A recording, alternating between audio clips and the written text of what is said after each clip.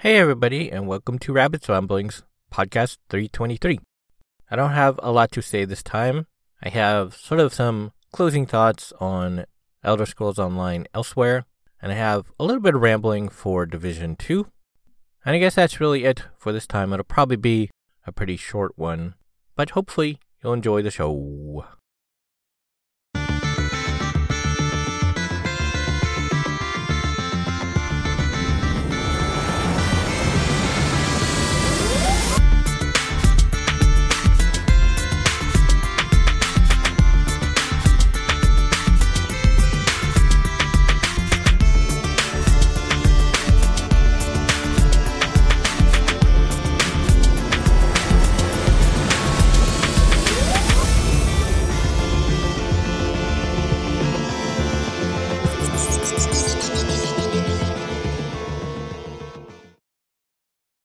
So the Elder Scrolls Online Elsweyr expansion probably isn't quite as long as I thought it would be in terms of completion time to do all the quests.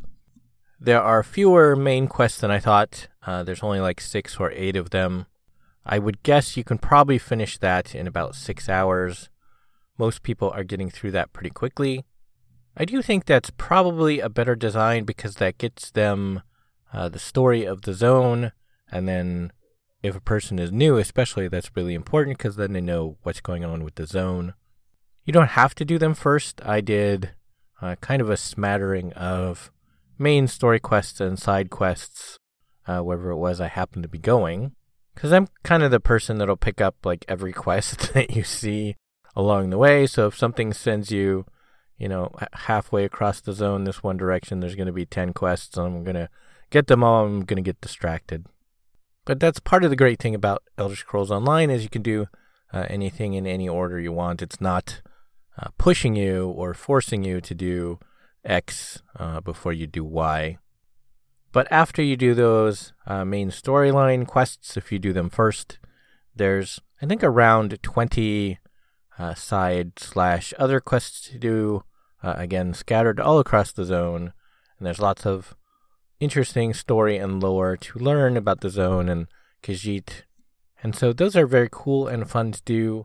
I would say probably in total to do all of the main quests and side quests, you're looking at probably 20 to 30 hours. I haven't 100% the zone, as it were. I rarely do because some of the stuff is really involved and really difficult to do without going online and, cheating by looking up location of all the things. Because with all of the expansion contents and some of the DLCs, there is this new museum quest line, I guess you could call it, where it's sort of secret things hidden in the zone, and you'll get a book of where to find these secret things. And so again, those are kind of time-consuming and difficult to figure out unless, you go online and cheat. And, what's the point of that? That doesn't seem very fun. Why do an achievement-based thing if you're just going to cheat? The point of the achievement is to achieve it. So things like that are quite a bit more involved, and they have like a lot of achievements based on the raid and, certain conditions of, beating the raid like this or like this or like this. So a lot of those I don't usually get done. But the zone itself is really beautiful and probably the best designed in terms of verticality and, architecture and the way it looks and feels and how you move through it. Again, the music is really great. There's quite a bit of new music, I think, from what my ears hear. Lots of new architecture and art, which is all very beautiful. So again, overall, I would definitely say it is worth it if you're an Elder Scrolls Online player, even though it seems a little bit quicker to get through than previous expansion contents. I think it is very definitely worth it. Plus, right now, if you get it, you get Necromancer, which is kind of cool. I got an alt. I'm playing up quite a bit just in case. I don't ever really know why I do these characters just in case. Because it's like if I do get in a guild, undoubtedly it's going to be somebody's main, and so I don't really need to do it. I don't know. Right now I'm pushing towards getting a bunch of skills for just setting him aside sort of as a crafter and a just-in-case character Sometimes with these expansions or DLCs, there will be daily things you can do, and that's per character. So sometimes if I want to do like a lot of them, I'll go through with multiple characters. So it's good for that too. But definitely well worth the purchase there.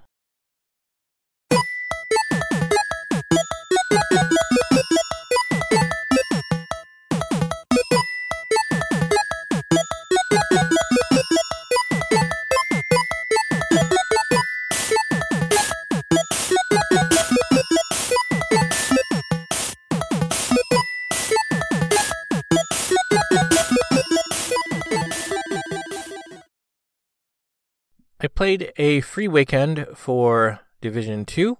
That was something I was looking into quite a bit around the time that Anthem came out and sort of broke my heart. I was looking quite a bit at Division 2 and picking that up. It is a real-world-based MMO shooter, so that's quite a bit more difficult for me to get into because due to my homeless times, I've sort of become PTSD about death and injury, and so if I see too much of it, I'll sort of freak out.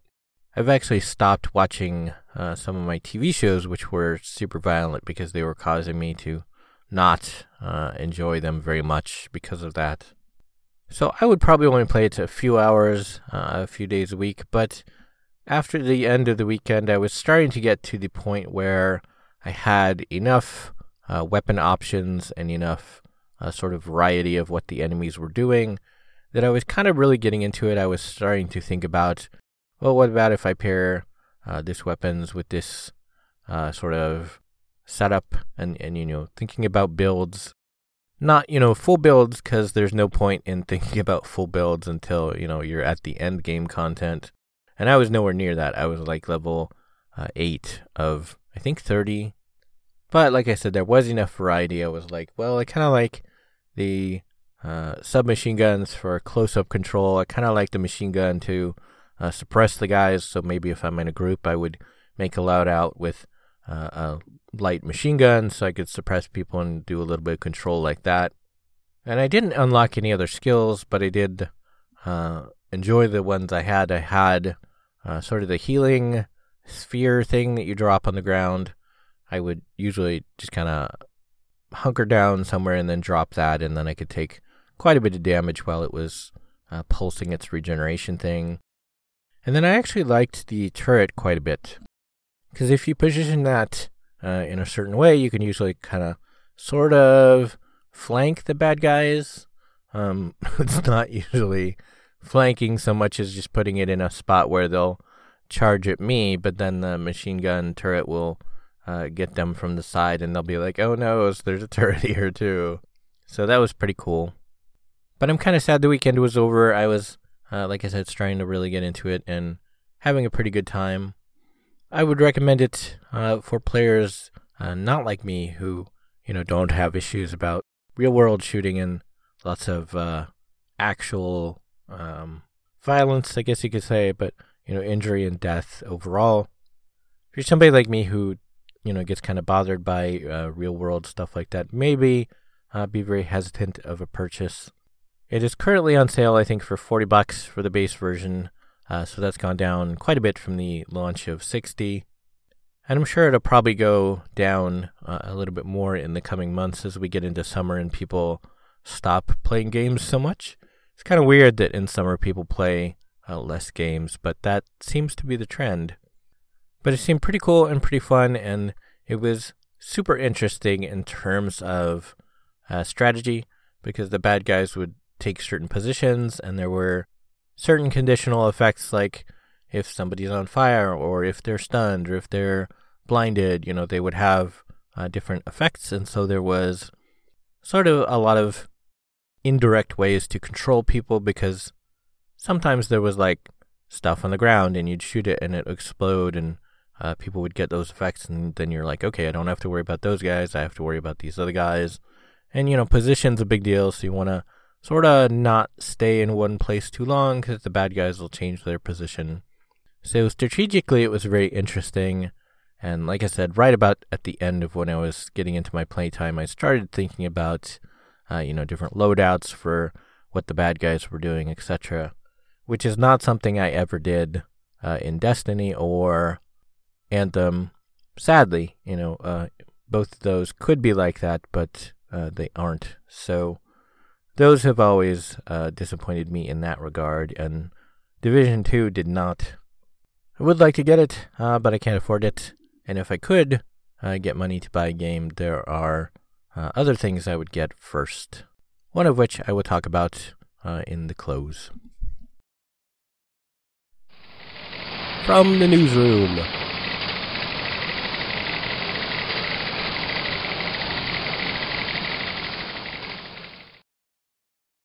So as mentioned in the last section, there is something to keep your eye out for, and that is called Remnant from the Ashes, and that is for PC, PlayStation 4, and Xbox One, and it is coming out in 2 months, August 20th on my birthday, which is pretty cool. It is more of what I guess I would describe as a tactical shooter. It's third person, so if you're not into third person shooters, I don't think you can switch to first person. I've never seen it shown in first person. But basically it's tactical in the sense that you don't just want to spam things. You do have to watch out for ammo. You have to watch out for when your abilities are recycling. Pretty much the main bad guys they've shown quite a bit of is in sort of a tree-based world, where it kind of looks like you're walking around in a tree house all the time. And these guys will run up, and the bulk of them have 2 sort of daggers, and they'll be like, rawr, and then they'll throw a dagger at you and throw the other dagger at you. And so you have to dodge at the right time. There's another one that has sort of a shotgun, and he's like, pow, pow, pow. So you want to dodge at the right time and wait until he's reloading. And so it's very tactical in terms of, positioning, learning the bad guys, figuring out, where to go, controlling the fight so there's not too many bad guys. And if there are too many bad guys, do you want to change position? And one of the really cool things that has me very excited is that each area is dynamically generated, and that's done per playthrough. So in theory, if you play, through on one game and then you play through on another, very different setups, as well as different bosses. Because there's something like, I think 24 or 28 bosses, and I'm sure you wouldn't see anywhere near that many in the game. So you're always going to see different things a little bit differently, different bosses. They did say certain points are going to be set, so if you're going from point A to point B, point A and B will be set in terms of the story and the mission points. You want to go from A to B. This is your, mission for right now. But all of the stuff in between will be, randomized. It is a single-player / 3-player co-op game.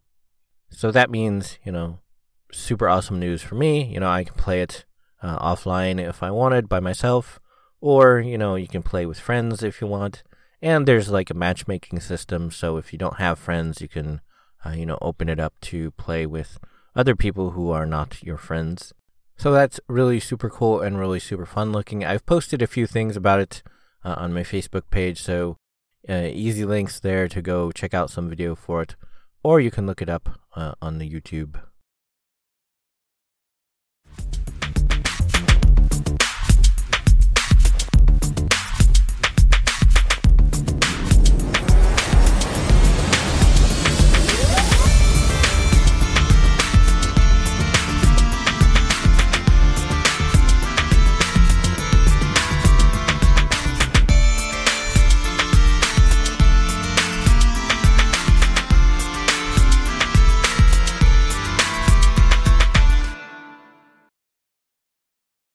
And that's really it, all I have for this time.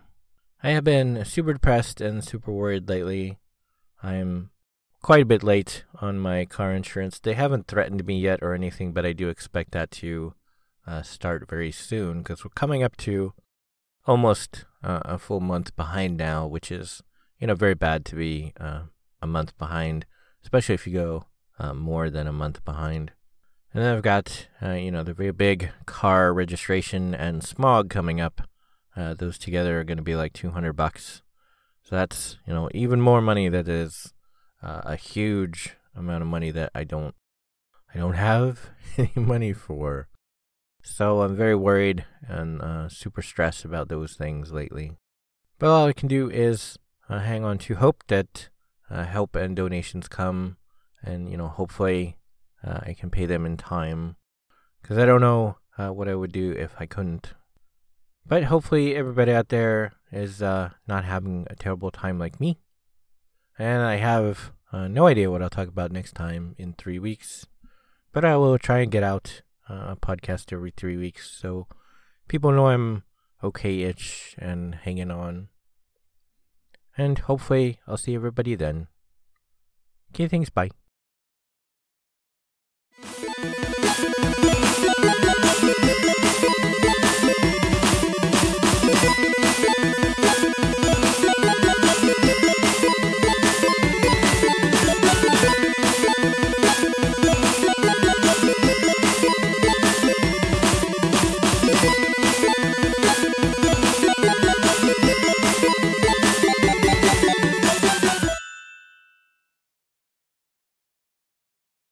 You have been listening to Rabbit's Ramblings. If you would like to see the show notes or feed the bunny by sending a donation, you can find the show website at www.rabbit.com/podcast/rabbitsramblings.html. When you type Rabbit's Ramblings, don't use a space. If you would like to send me an email, you can do so at rabbit@rabbit.com. If you like my page, you can also post on Facebook at rabbit.com. You can follow me on YouTube at rabbitdot.com.